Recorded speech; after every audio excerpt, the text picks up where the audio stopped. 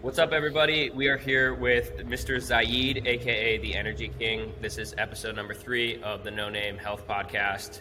Zaid, what's going on, man? What's going on, brother? I'm doing amazing. How are you? Good, dude. Thank you so much for coming on. Really excited to have this conversation. Everybody, Zaid has his own podcast, the 2 a.m. podcast. They have a lot of great guests on. Episode 189. Congratulations on that. Thank you, man.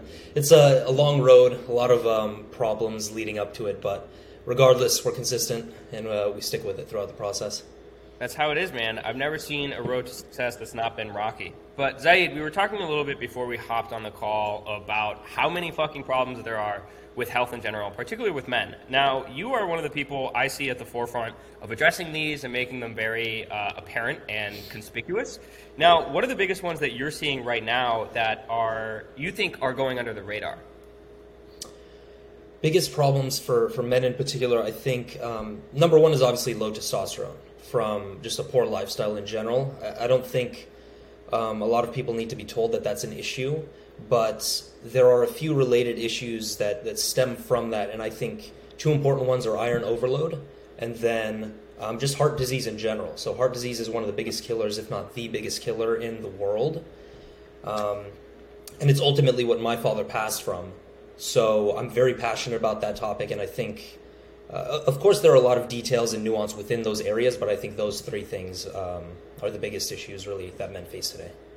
Yeah, those are big factors. Now, for me personally, I understand how big of an issue heart health and degenerative health diseases are, but I don't know if it's because I'm young, because I haven't had anyone directly in my family affected by it, but, what's the deal with heart disease in general? Like, why is it becoming such a pervasive issue?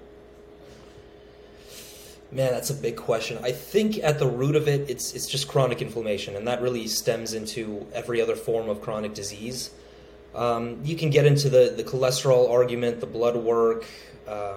It comes from multiple fronts, but really I think chronic inflammation and endothelial dysfunction is the root at which this problem rises. And if you look throughout everybody's lifestyle, considering that it is the biggest killer throughout the world, everything is geared towards contributing to either chronic inflammation or endothelial dysfunction. Gotcha. So, I've been really interested in looking at organs in particular and saying, how important is this for us as an organism as a whole?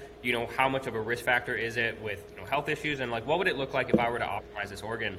With heart health, once again, I really don't take my heart into consideration that much other than doing cardio. But it seems like a good proxy for overall health, right? It's the number one killer worldwide. We know that there's a lot of risk factors that can affect your health.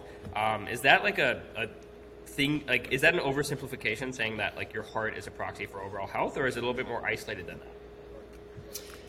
I don't think it's an oversimplification. Everything is connected in the body, as you already know, so really what affects the thyroid affects the heart. What affects the heart affects how you perform in the gym. So what I want to express to people is there really needs to be a more holistic approach to thinking about health in general, or really just any topic, whether it's politics, society, so forth. Because you start to realize that it's all interconnected. And if you begin to compartmentalize certain things, that's when you get into trouble. And that's where I think our Western allopathic model of medicine has fallen into a big trap. So, yeah, I see that as well, and I've had a lot of discussions on that. I'm a personal, certified allopathic medicine disrespecter, but the issue that we see is a lot of these medical professionals and also scientific professionals, right? MDs and PhDs alike, they specialize. Because that's what you have to do, because health is so nuanced, health is so deep and dirty. You have to specialize in one pathway. But, if you spend 15 years studying the, cardiovascular system and the cardiovascular system only, you get tunnel vision. You don't understand how the organism functions as a whole. This is a serious problem, because generalists can't go deep enough and specialists can't go broad enough. And I honestly, what's the solution here, right? Get a bunch of specialists in the same room, create a panel, or are we all just screwed? Well, it's a great point. Get them in the same room. If you look at the conventional system today, nobody communicates with each other. Like you said, everything is siloed, everything is compartmentalized, and as a result, people get stuck within their own little ideologies and bubbles, and they never cross-pollinate, so to speak. So if you have that sort of system set up, and you add the fact that conglomerates are corrupting the system through lobbying and all sorts of payouts and money, I think it's a recipe for disaster, and that's exactly what we're in right now. Like, if you go to a doctor and try to solve your chronic issue, what are the chances that you're going to come out with a successful outcome? Almost zero. I mean, it's crazy. Like, you go to 7 different doctors with 7 different specialties, and they'll give you 7 different diagnoses and probably like 27 different, treatment plans. And, it's so siloed that even like, how much interactions do, say, radiologists and orthopedic surgeons get? None at all. They're in different hospitals. They're in different clinics. They never interact with one another outside of med school. Yep. So it's really crazy. But, with that being said, what it's like, what do people do, right? Like, I think you and I, we had a more stubborn approach. We were like, all right, cool. We see that the modern medicine system is failing us. It's time for us to take it in our own hands and commit, thousands of hours to just doing trivial research that may or may not deliver an outcome. But given the average person, like, what are they supposed to do, right?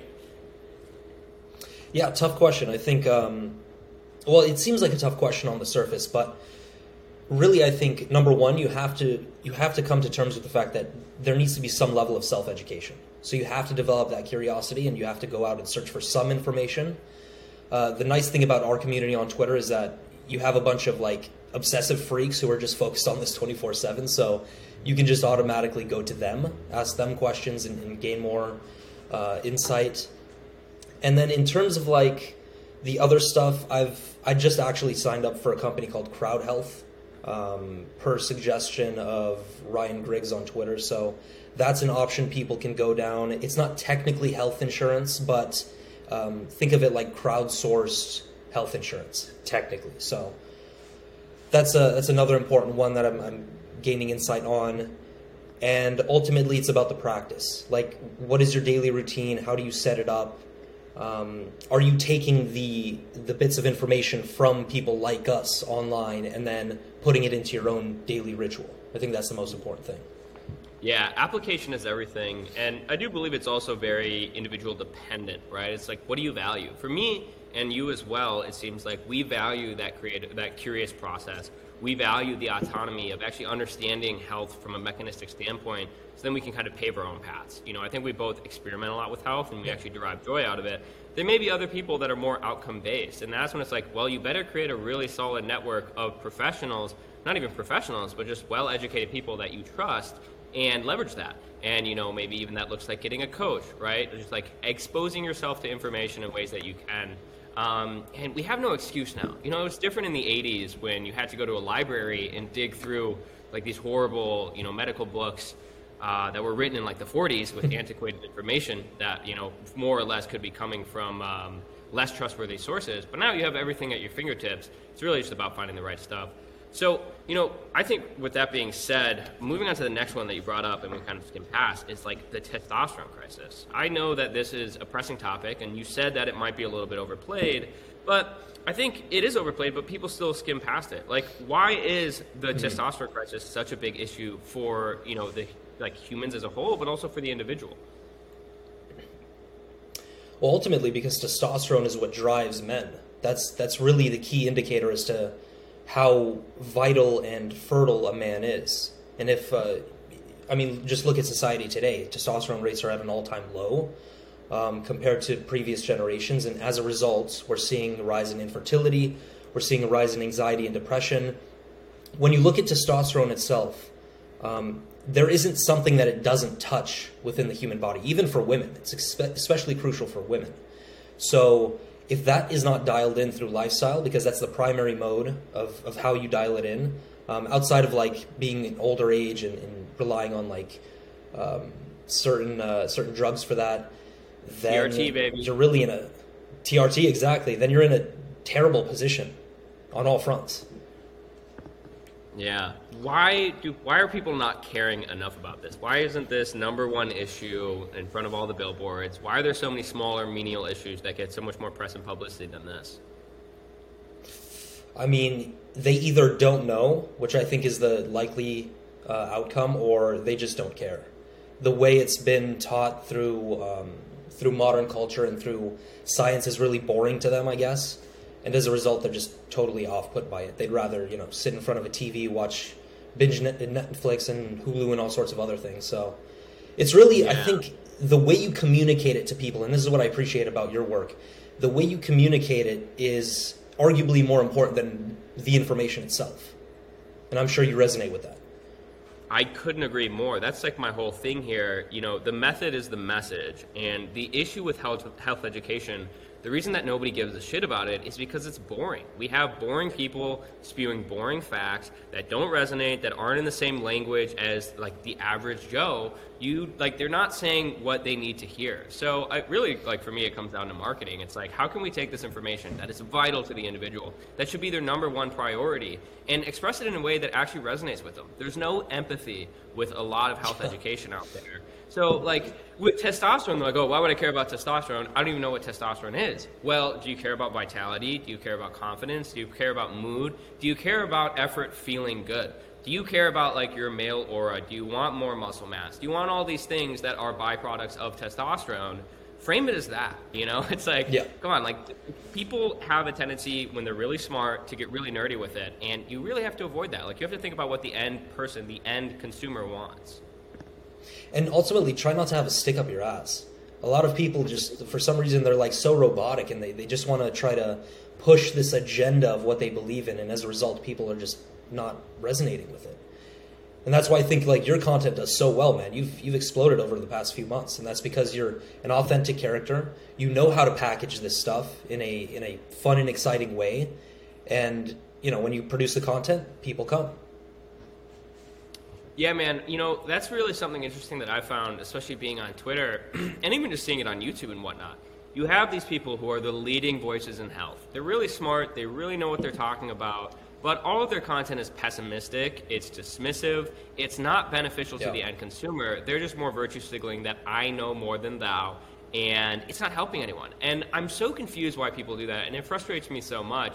It's like, what are you doing this for, if not to help the individual at every single touch point? And that's why I've been saying for the people a lot, but that's what this is about. And another thing, it's if you're so healthy, if you're such an expert in health, why are you not happy?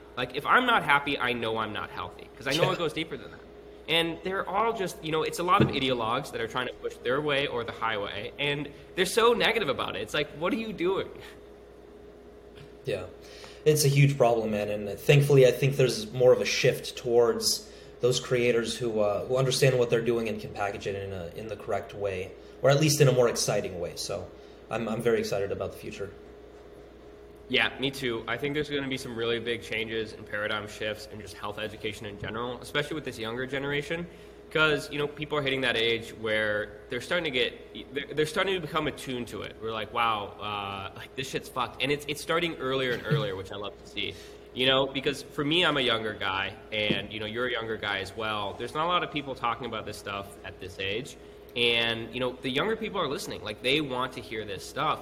A lot of my DMs are people who are, the age range varies, which is great to see. But, sometimes as young as 16, 15, and, a lot of people in their early 20s. And those are the most pivotal moments, right? Because this is all preventative. These are all preventative measures. It's a lot harder to heal someone's health and improve someone's symptoms when they're 60, when they already are pre-diabetic, when they already have congenital heart issues. But, when you're 22 and you're kind of in that prime health and you have that, that pathway to go down of either poor health or optimization, it's a lot easier to just push them in that direction and hold their hand, give them the resources they need to make those better health decisions.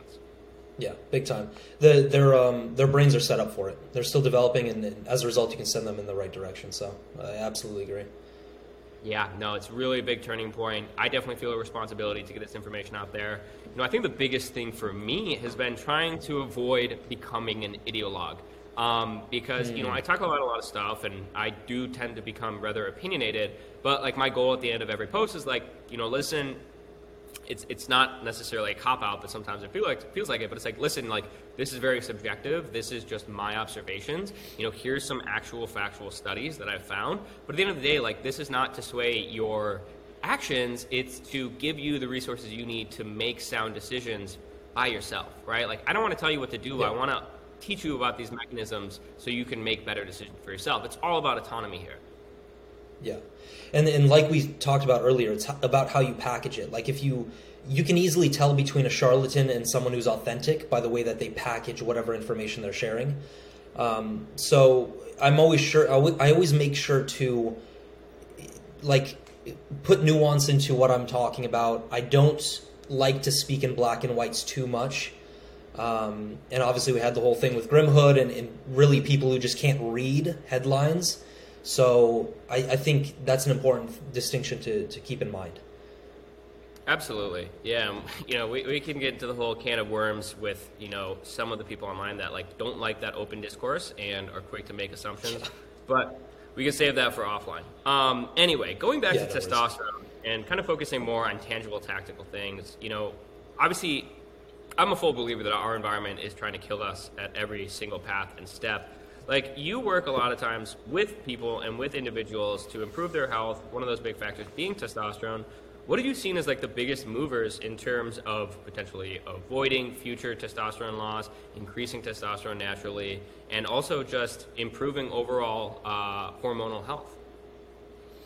Biggest movers, I would say, are always going to be the fundamentals. So do you have your circadian rhythm in check? Is your sleep good? Are you going to bed at the right time? What does your hydration look like? What does your nutrition look like? Are you consuming an adequate amount of saturated fat? Are you staying around from the processed foods? I think it's not a sexy answer, but it's a necessary one. One of my most important things is to avoid toxin overload as well, which I know you're big into. So, for example, we restructure the way your environment looks, making sure that you are changing the shower filter, making sure that you're filtering your water if you don't have any available, if your only available source of water is the tap. And just making sure all these little details are dialed in. But the funny thing about the little details is that over time they can become big. Meaning something as simple as mold toxicity can ruin your life. Something as simple as ingesting chlorine or inhaling it through your lungs can ruin your life. So I think that's an important thing for people to latch onto. Yeah, man. We are resilient creatures, but we have our upper limits. And unfortunately, with a lot of these toxins, as you mentioned, they're bioaccumulative, right? So they add up in the system and they become progressively worse and worse. Yeah, 100%. And I think it's if you don't have your detoxification pathways working at 100%, then you're going to set yourself up for disaster. Because that's how you eliminate everything. That's how you get the body moving. That's how essentially you regenerate tissues and cells and all sorts of things. So that has to be dialed in. Yeah. What does that fortification of detox pathways look like for you?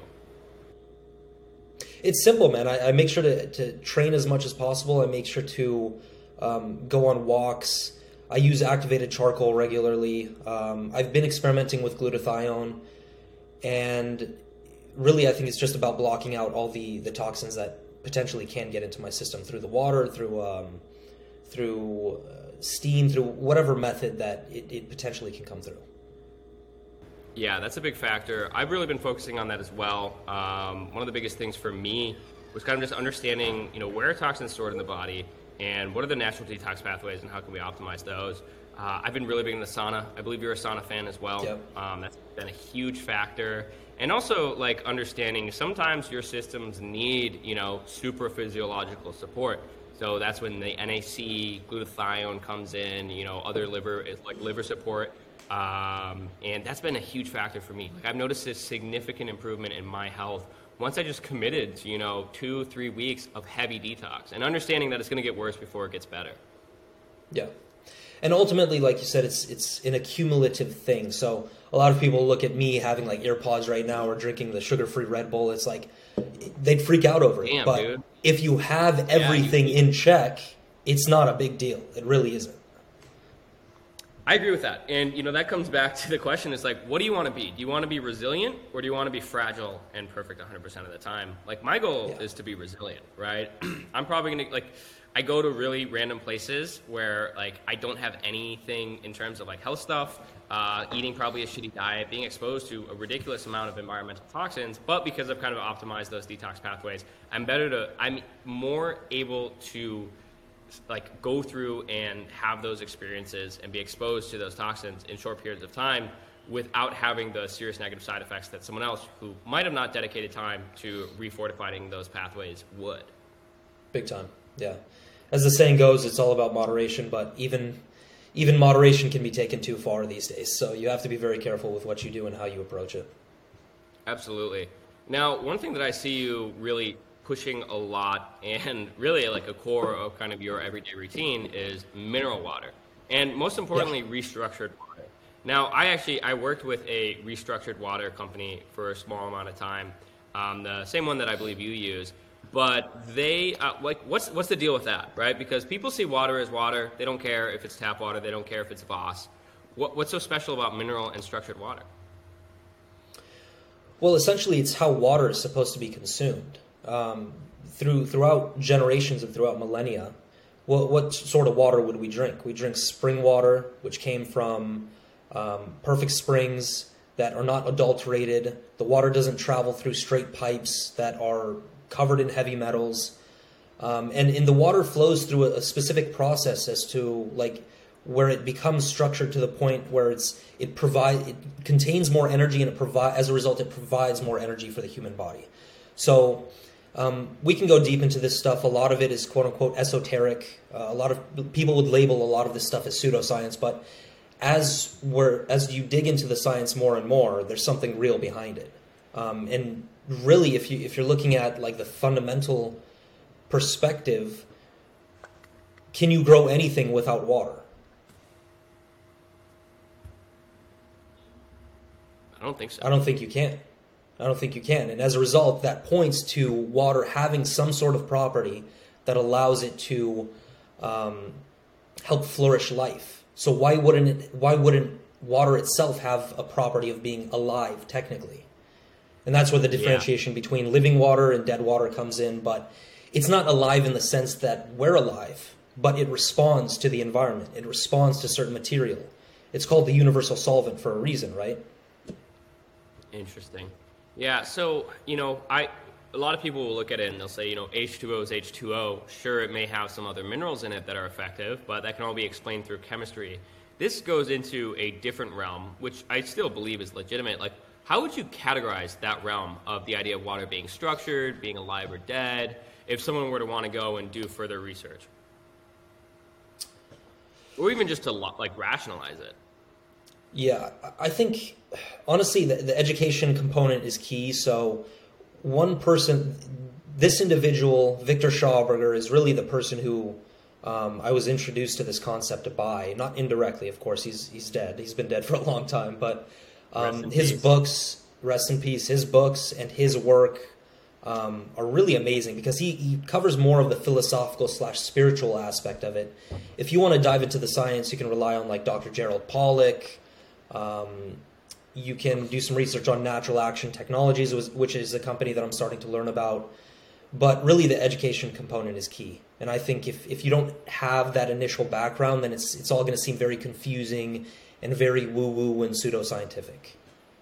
Yeah, I get that. And, I'm a fan of the woo-woo and I'm a fan of the pseudoscientific, but I always try to meld it with the scientific and rational. Because I used to be on the very opposite side where I was all just scientific and rational. But you get to a certain point where you realize that modern science has its limitations. There are certain things that we simply can't understand, let alone rationalize and explain in scientific studies. And a lot of that comes down to the fact that, we as humans only have 5 senses. And that doesn't mean that there are things outside of those 5 senses that exist in the environment and in the universe. Like, we know this. I'm not even being coy here. Dogs can hear certain frequencies that we can't hear. Flies and ants can see different light spectrums that we can't see. So that's a huge factor as well. What have you noticed, if anything, from obviously avoiding tap water most importantly, but introducing more rich spring water, natural forms of water, restructured water, and whatnot? Just an improvement on all fronts. I mean, I think the first initial improvement is more or higher energy throughout the day. better digestion, better skin. You just look more hydrated compared to most people, and that's not a stretch considering most people are drinking soda all day and doing all sorts of other things. But I think one thing that I want to touch on, which is extremely important as to like the technical side of spring water, is the difference between explosion and implosion energy. And this is something Victor Schauberger touched on in depth. Explosion energy is powerful. Of course, when you look at a video of an explosion, you see destruction all around you and the potential that carries. But what a lot of people don't consider is implosion energy. So this is essentially energy that funnels back to the energetic point of reaction, whereas explosion energy funnels out. And if you notice, the places where implosion energy is the default mode of energy, such as a spring, you'll notice that there's beauty all around it. And that's because it has a beautifying effect on the environment, whereas explosion energy has a destructive effect on the environment. So I think that's an important concept that people can chew on and need to couch into their understanding. That's really interesting. I didn't think of it in that way, but that's totally right. Yeah. If I explained it correctly, did it come across? Yeah, I mean, like, I think just like the implosion versus explosion in nature, that's a really solid visual in terms of, what does a bomb do versus, I don't know, what even is a natural example of an implosion? Like a sinkhole? Yeah, well, whirlpools. Whirlpools are the chief method of implosion energy. And if you watch videos of implosion energy, what you'll find is like you can throw a stick or let's say a rock or some sort of object into that whirlpool, and eventually it'll funnel down to a single point and it'll shoot up. It'll either shoot up or shoot off into the water. So that gives you an idea of the potential energy that it carries. That's unreal. That's incredible. That's awesome to hear. And, in terms of, that was kind of a misnomer question for me to ask, like, what tangible tactical benefits do you see from water? We know that water is crucial for every single bodily function and life in general. So if you increase your water quality, you're going to be increasing quality on all fronts. And, that's something that we see a lot, too, is like this chronic dehydration in people who are drinking a boatload of water. And I'm sure that's multifactorial: low water quality, low mineral content in our water, especially even if it is filtered. And I think, just the number one reason anyone would want to do that is like, well, it's going to make you look better, right? It's going to make you look more alive. Yeah. It's going to make you feel better. So that's a huge factor. And that goes back to what we're saying. It's like, how can we explain these topics in a way that are, beneficial to the end listener? And like, who doesn't want better skin?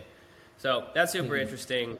In terms of better skin and also other cool health components that it seems you're really big on right now, talk to me about red light. How'd you get into it? Why do you think it's so beneficial? And, why is it such an integral part of your routine? Yeah, man. So I'm a big fan of red light. I'm a big red light respecter, as they say. I don't remember how I got into it. I think someone was like, maybe Ben Greenfield talked about it, some big health influencer out there. And then I started really going down the rabbit hole with it. So red light therapy is extremely therapeutic. The red and near-infrared light wavelengths just have a profound impact on the body. And if you do more research into it, sunlight, about 50% of sunlight actually contains those spectrums of light wavelengths. So that's part of the reason why vitamin D3 and why sunlight exposure in general is so healing.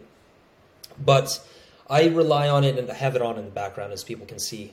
I rely on it for sleep, for skin, digestion. I'm even playing around with it to like heal the gut lining, see if that makes any difference. Obviously, that's a bit more murky, but really just everything across the board because of how powerful it is in terms of its impact on mitochondria, ATP, and then nitric oxide more specifically. Yeah, no, 100%. It's also like so attuned with just natural wavelengths of light, right? And I think wavelengths that we aren't exposed to as much anymore in the modern world. How much exposure do people get to sunrise and sunset compared to, sun at peak day at noon when they go on their lunch break? Those are such important wavelengths that we're really not getting, especially not full body exposure as much as our ancestors were when they'd wake up butt naked and just be blasted with morning light. I actually got into the healing properties of red light when I had a lower back injury. Actually, no. It wasn't even my lower back injury. It was when I tore my calf and Achilles tendon from skiing. Ooh. And one of the most effective things for healing was, red light laser therapy. And I was just amazed because before that, I didn't have the understanding of the healing properties of light. I wasn't, sun maxed. I didn't really understand the benefits of sun exposure, which would explain, me living in the Arctic tundra, why I felt so shitty all the time because I was never getting any sun. And then, the benefits that it had for my skin when I started going to, an actual full panel red light, I almost called it a red light district, like a red light clinic. And, it's so pervasive, the benefits. You talk about it for your brain, you talk about it for your gut. It really helps on all fronts once again, and I do believe this is a reoccurring theme. When you are dealing with things that are integral to life and survival of the human organism, be it water, be it light, like things that we've been exposed to since the beginning of time, it's really going to help all bodily functions. Now, why do you think red light is so beneficial for the brain and just clearing up mental energy? You talk a lot about it with meditation. I know you've been pondering that a lot. Have you made any assumptions, made any conclusions? I haven't really made any conclusions as of yet. I just noticed there were a couple times when I would put my... So I'm still healing from psoriasis and making sure that that's all in check. I'm healing the gut. What I do as a part of that is put my scalp to the red light, probably 2 or 3 inches away from that, in front of it for about 10 or 15 minutes. But with the meditation, I've noticed that I get into an interesting state of mind. And the only state of mind that I could correlate it with is when I've been very deep into meditation. I don't do it anymore, but in the past, when I have been consistent with it, it was the exact same feeling where it almost the only way I could describe it is I become the room in a sense. My ego has essentially expanded, and objects that seem far are actually they feel much closer than in reality. It's difficult to describe, but regardless, I think the way it interacts with mitochondria and how it creates more ATP, that has to play a key function in the brain. Because the brain uses up 30 to 35% of your total body's energy. So that's just what I'm thinking. No, it's a ridiculously taxing organ, and it makes sense why it's difficult to explain. I think all phenomena that are really profound are just difficult to explain by nature. Otherwise, they'd be commoditized. Now, I noticed that as well. The way that you said it honestly gave me chills because it reminded me of the time when I was deep in a red light, and that it was the weirdest feeling because I deal with what I believe to be a little bit of mitochondrial dysfunction, chronic brain fog, fatigue, and neural inflammation. And when I was in that red light and going super deep, right, I would go from cryo chamber to red light, and I'd really push the numbers on that straight to the dome. And it was weird. The way to explain it was there was a certain feeling where you become the room, and it was the first time where I had just clear line of thought. But there was no thought. It was just clear blank slate. And yeah, I reckon it to deep meditation. So that's super interesting. Have there been any other health tools or just health implementations that you've done recently that have been profound, potentially to the level of red light? I would say probably ocean swims have helped a lot. Yes. Just being on the beach in general has been a key part to my regimen, and I've sort of I'm kind of pissed at myself because I let it go for a week or two, but I'm slowly getting back into it. And just everything, man. Just under the sunlight, you can sprint barefoot. You're allowing your feet to do what they naturally should be doing. You're getting all the trace minerals and electrolytes through the ocean water. It's just from every angle, it's just one of the most amazing things you could do for your body. And other than that, I've just been experimenting heavy on supplements, and I'm a big fan of the company Symbiotica, so I'm currently using their methylated B products, their B vitamin products, their activated charcoal, what else? Magnesium L-threonate, a whole bunch of stuff. So I'm just really testing a bunch of different things out. Yeah, those are all my favorite supplements. And I couldn't agree more with the ocean. I think it is the most underrated healing tool. I think anybody that lives within a 20-minute vicinity to the ocean and isn't going at least 3 times a week is missing out on low-hanging fruits to just improve your quality of life significantly. I find the one redeeming factor of making my days exponentially better and my weeks exponentially better is how many times did I get in the ocean. And it's just incredible. Like, when I'm in the ocean, that's one of the few times where I feel like a child again, right? And it's very meditative for me. I'll go and I'll swim for like 45 minutes, just do like a breaststroke and not any particular direction, usually just straight out into the ocean because it's a little bit scary, which is good. But I genuinely believe that it brings back that that in vitro feeling of being like in the womb again, right? For the same reason that like being in a hot shower kind of releases certain feelings, call them endorphins, whatever you want to call them. But it is just so healing is the best way to put it. Unfortunately, once again, it sounds too esoteric, but it's definitely one of the best things that you can do. And you mentioned it's so multifactorial, right? You've got the grounding aspect, you've got the remineralization aspect, and you've also got like the sun exposure in conjunction with grounding, which I think is the best combination ever, right? Like every single morning, my goal and my objective is to get grounding in and to get sunlight in. Why not do that in the ocean? Man, it's a power combo, and I don't know if you have this feeling, but you did point at it with the childlike feeling. For some reason, like 20 to 30 minutes into being on the sand and doing some ocean swims and getting out, maybe doing some sprints, you just feel the need to like jump around in joy and just like run and like act like a child.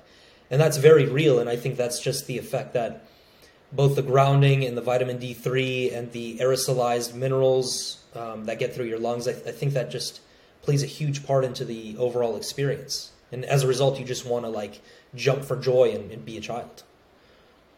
It really does. And I think that's something that everybody should pursue. It's like, how can I release that inner child again? Because so many of us lack it. Like, we die. Like, our child in us dies. And that's how we become miserable. I forget who says it, but it's like, you know, the way to happiness is to, like, pursue your inner child. And I agree. Because I've spent times completely avoiding it, you know, being a big adult, like, serious, like goal-oriented and whatnot. But when I can incorporate, you know, that hour in my day to go and pursue those things that bring out that inner joy, right? Where I'm literally like jumping and I'm talking to myself and I'm like just humming and doing dumb shit. Like, I just feel great, man. I feel great and I'm so ready to attack the day. I'm so optimistic once I do that. And there's few things that get that out of me. You know, one of them being going in the ocean. Another one of them being just like extended periods of time where I'm just wandering. Without my phone, just walking, like noticing the serendipity of life, and most importantly of nature. You know, I was at the beach the other day doing some sprints, because I've really been incorporating that. I just believe it's one of the best exercises you can do for overall hormonal health, and it just turns you into an absolute unit. And like, I was there, and I was literally running on the beach, and there's a pack of dolphins swimming next to me at the same pace. And I'm like, wow, this is absolutely crazy. And then I become attuned to all of the other organisms in this very biodiverse nature sphere. And there's like hawks flying over me. There's these like birds everywhere. I see these crabs on the ground. And I'm like, holy shit, this is crazy. I feel one with nature. Like, this is how humans are supposed to feel. And we don't get that when we're plugged into our phones, these devices that are robbing us of our vitality. And you really feel what it felt like to be a human for the majority of our existence, right? Like, that's just how we lived for the longest period of time. You know, Case Bradford, our mutual friend, he said like this absolute banger tweet. He's like, remember that like we didn't come from cave dwellers, we came from ocean dwellers. And I'm like, wow, that's such a good point.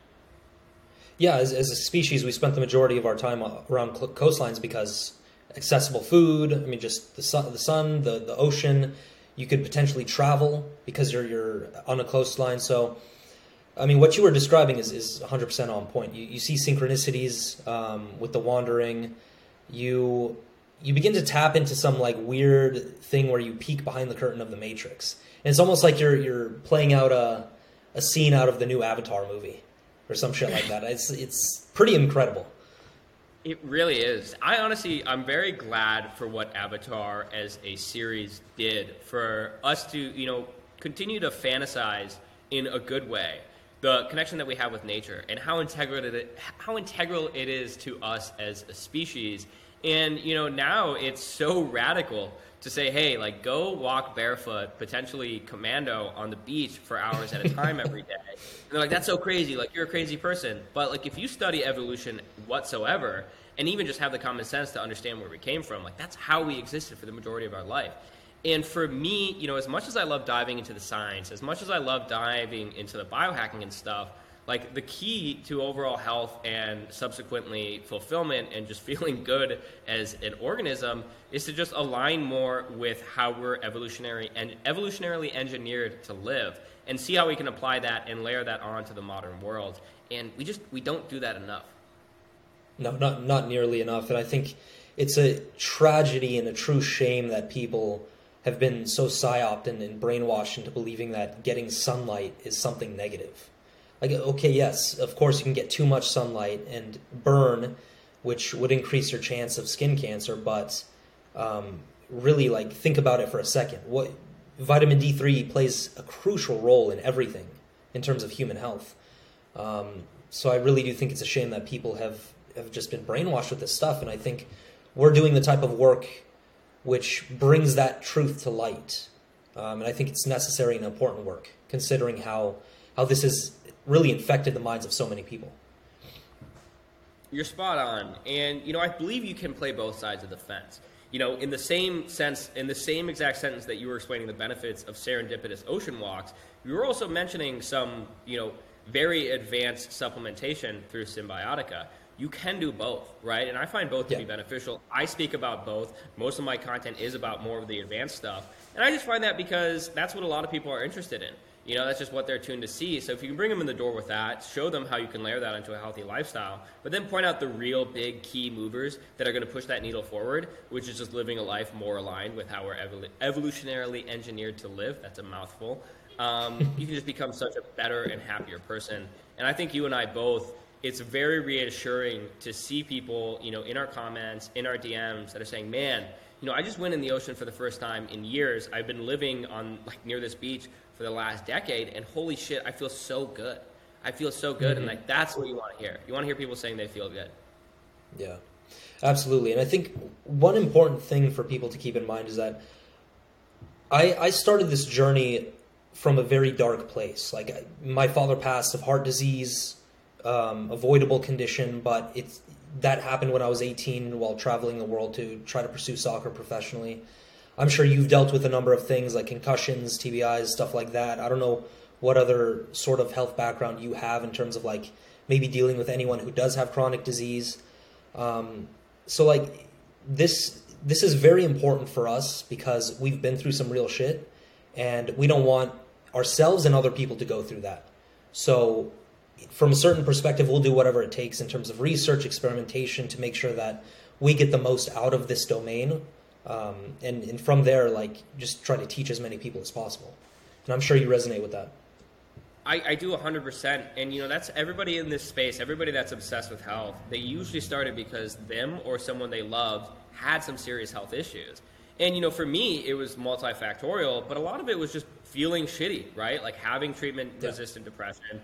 All of the modern methods were completely ineffective and debatably made things worse, and just having the authority and the autonomy to want to take things in your own hands. And I think a lot of that just comes from stubbornness, maybe comes just from like a refusal to give up. But that's what it was for me. It's like there were factors in my life that everybody said was just the way things are. This is how you're going to be. Here's the things that modern medicine says will help you with it.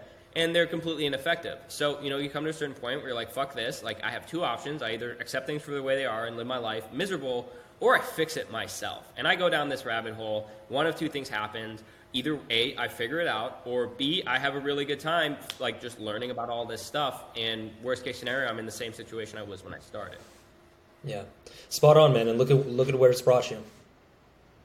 Yeah, no, I'm super glad. I don't think I'm where I would be, or let alone go down this path, if I didn't have those things that I had to deal with.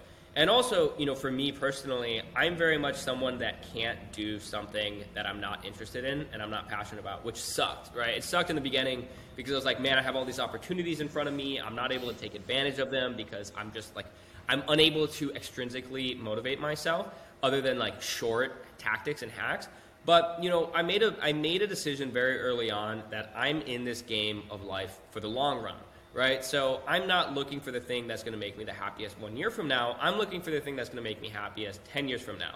And I believe that I was really good at analyzing old people and seeing where their regrets are, where their mistakes are, asking them about it, and just looking at them. And my biggest fear was to become the old man that lived a life pursuing external pleasures only to become an alcoholic and hate his life down the road. So I guess I'm really hyper attuned to that. I believe everybody should dig into that. And if I can, potentially be of help by promoting that and showing people that, like, hey, like, listen, this is a path. You have more autonomy than you think. I perceive that as a job well done. Yeah, straight up, man. I couldn't have said it any better, straight up. Yeah, it's a big factor. So, Zaid, I know you work with a lot of people, help them improve their health, help them, just get better. And that's probably given you a lot of data points of what you see to be an issue, call it, with modern life, with, potentially the modern man. What have been the biggest ones that stand out the most? We're like, man, so many people are dealing with this, but not enough people are talking about it. Yeah.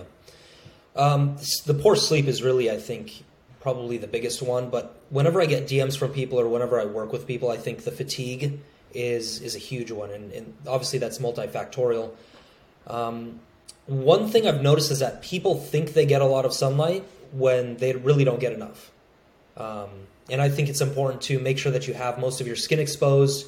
Like you can go for a walk, expose your face to sunlight, but I don't think that's going to be enough if you want to gain the real therapeutic effect of vitamin D3 and just all the other cofactors that are associated with it. So that's what I've noticed. People don't get enough sunlight. They're really completely lost with supplementation. Like most people have no idea what to supplement with, and I'm sure you know this. And really, they just try to throw something at the wall and see if it sticks. But there's no systematic approach to it. There's no understanding of like the mechanisms behind what supplement they're using, and I think that it's potentially dangerous. Like you can kill yourself with enough of the wrong supplements. So those are just a few things I've noticed. Man, that's such a big one. We're both certified supplement respecters, but the sheer misuse and just, I guess, I wouldn't say ignorance, but lack of understanding of how to properly supplement is so rampant. Everyone's always in my DMs asking me, like, what supplements should I take? What's your supplement stack? I never tell them. I'm like, how's your sleep? How's your daily lifestyle? What types of food are you consuming? When was the last time you got lab tests? So people really need to start seeing it more as a scientific experiment, right? Like, leverage the scientific method in your daily life. Always start with knowing something from front to back, because at the end of the day, a lot of these supplements are highly powerful, potent compounds, right? So they might be doing one biological function, but they're likely having other downstream biological functions that you may not know about. No different than red light, no different than structured water. It's likely affecting you on multiple levels as an organism. So if you don't know that shit from front to back, there's a large chance that you might misuse it. I think as a general rule of thumb, be extremely cautious with anything you take. Opt for avoidance as opposed to implementation, and make sure that you are cycling whatever it is, even if all signs say that you don't have to cycle it, because you never know. And also be hyper attuned. How do you feel on it? How do you feel off of it? What is the purpose that you're using it for? And what could be potential downstream issues, right? Because I'm a big proponent of what I mentioned, like NAC, but people are taking 2 grams of NAC a day for 6 months at a time. Well, it's completely depleting them of zinc, of copper, of selenium. It's competing for absorption with a number of other minerals that will likely give them more harm than good in the long run. So I guess word to the wide, cycle everything, become an expert in anything before you take it long term. Yeah, and it's a game of personalization. There's no 5 supplements that I recommend for everybody. It depends on who you are, what your habits are. And also another thing that I've been exploring deeply the past few years is blood analysis and gene analysis. Like if you want to dive into like the nitty gritty metrics to see whether or not supplements are working, you have to understand what your genetic background is, what your polymorphisms are, what your genetic SNPs are. And then on the blood work end, you have to understand what metrics to look for in regards to the supplement that you're using. Like an example is TMG betaine, trimethylglycine, and how that impacts homocysteine. But if you don't know that you're supposed to look at homocysteine, what are you going to look at? you just don't know. It's a huge factor. Once again, it goes back to that tunnel vision. We see it especially in pharmacology, where they're like, hey, listen, take this drug for this reason, but we're not even going to look at the other downstream implications of it, and it just leads people astray. It ends up compounding other health issues down the line that you really don't want to deal with. So honestly, yeah, I think a lot of people are better off taking few supplements, maybe a few minerals and essential vitamins if they do know deficiencies, before they actually really dig into it and commit to going through this process of optimization and supplementation. Because it is a process, it requires a fundamental baseline of knowledge that a lot of people don't have. Everybody wants the easy out, everybody wants the answer in a pill. That's just human nature. But if you want to do it right, you really have to dig into it, and you have to commit to learning that knowledge. Yeah, 100% truth, man. Yeah. Well, Zaid, man, this has been an awesome conversation. I appreciate you coming on. Very insightful. And, people probably noticed that we dive into these conversations. We're both very interested in the nitty-gritty and the tactical. But I genuinely believe that the more esoteric, higher-level conceptual ideas are more important than any one-off pieces of advice we could give. I assume you'd resonate with that as well. Yeah, absolutely. And I think another thing to package that in is just holistic understanding. You got to look at multiple angles. You got to study different things, take what works, take what doesn't, and then just implement it into your own strategy and make sure that you're always seeing the forest from the trees. Don't get stuck on what's in front of you necessarily. Look at everything else. Yeah, I think that's probably the most important thing. Don't be an ideologue. Don't get caught up with your identity in any given diet, any given lifestyle.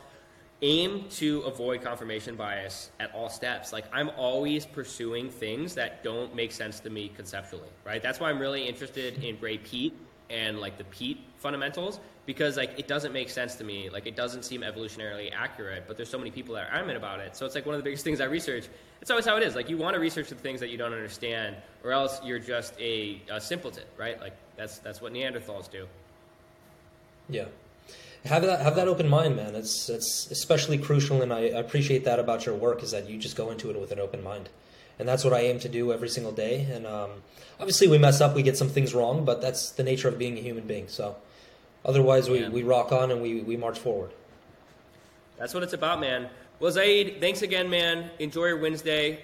If anybody wants to see some of Zaid's work, he has some absolute gems on his Twitter page. It's been one of my favorites. The amount of things that he's exposed me to is not insignificant by any means. So check him out on there. Zaid, what is your handle again? So it's at Zaid K Dahaj, ZaidKDahhaj. Wonderful. Anything else? Any awesome, lasting notes, comments, what you want the people to know? If anyone wants to get in touch with me, just find me on Twitter. If you want to work with me, just hit me up via DM. You can look at my landing page. Subscribe to the 2AM podcast. As always, we're cooking up some big things. So other than that, it's been an amazing discussion, man. Likewise. I second that too. Check out his podcast. It's incredible. Episode 189. Zaid, thanks, man. Have a great day. Awesome, brother. Have a good one. Peace out.